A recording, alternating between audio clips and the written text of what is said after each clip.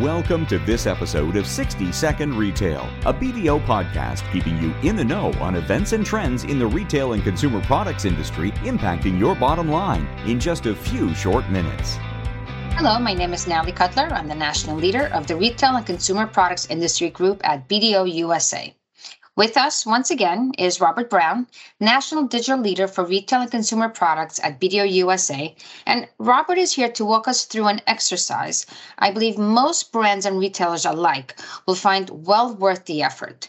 And that is mapping the customer journey to the customer experience. Welcome back, Robert. Thank you, Natalie. Robert, we've talked about both the customer journey and the customer experience in previous episodes, but not necessarily tying the two together. So before we pivot to that, can you please tease out the difference between the two concepts for us? Certainly, and it's very, very important that we understand the distinction between these two. So customer journey is what we design as the retailer on what the shopping experience we want for the customer to be, right?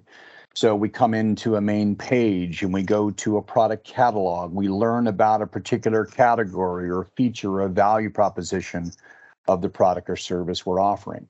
And so those steps, that journey, we have to map out and make sure we understand certainly what we would call the happy path, the typical retail transaction that we want everybody to sort of experience.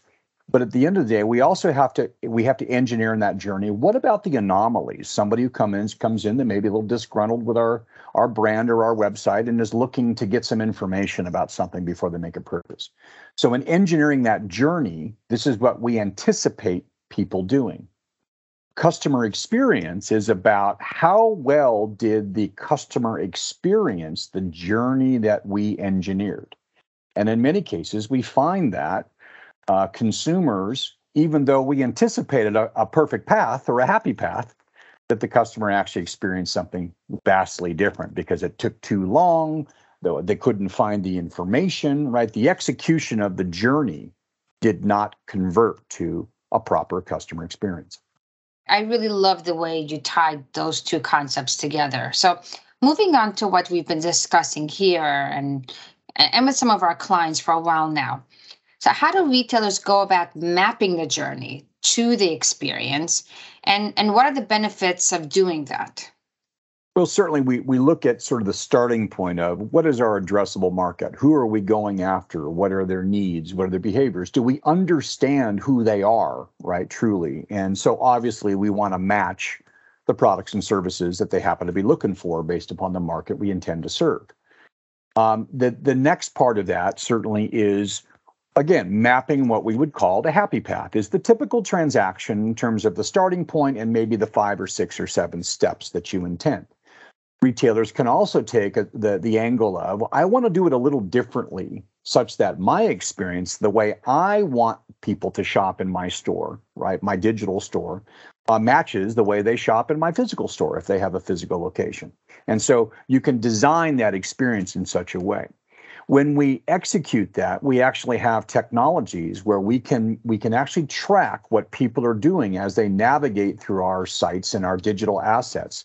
That builds an analytics report that tells us here's what people engaged and here's what people didn't engage.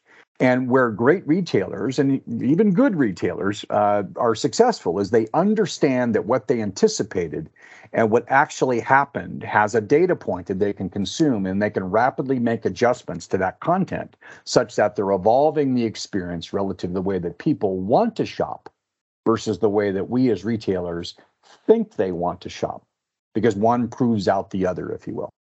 I have to say, it always makes me happy when the retailer makes my journey a successful, happy journey.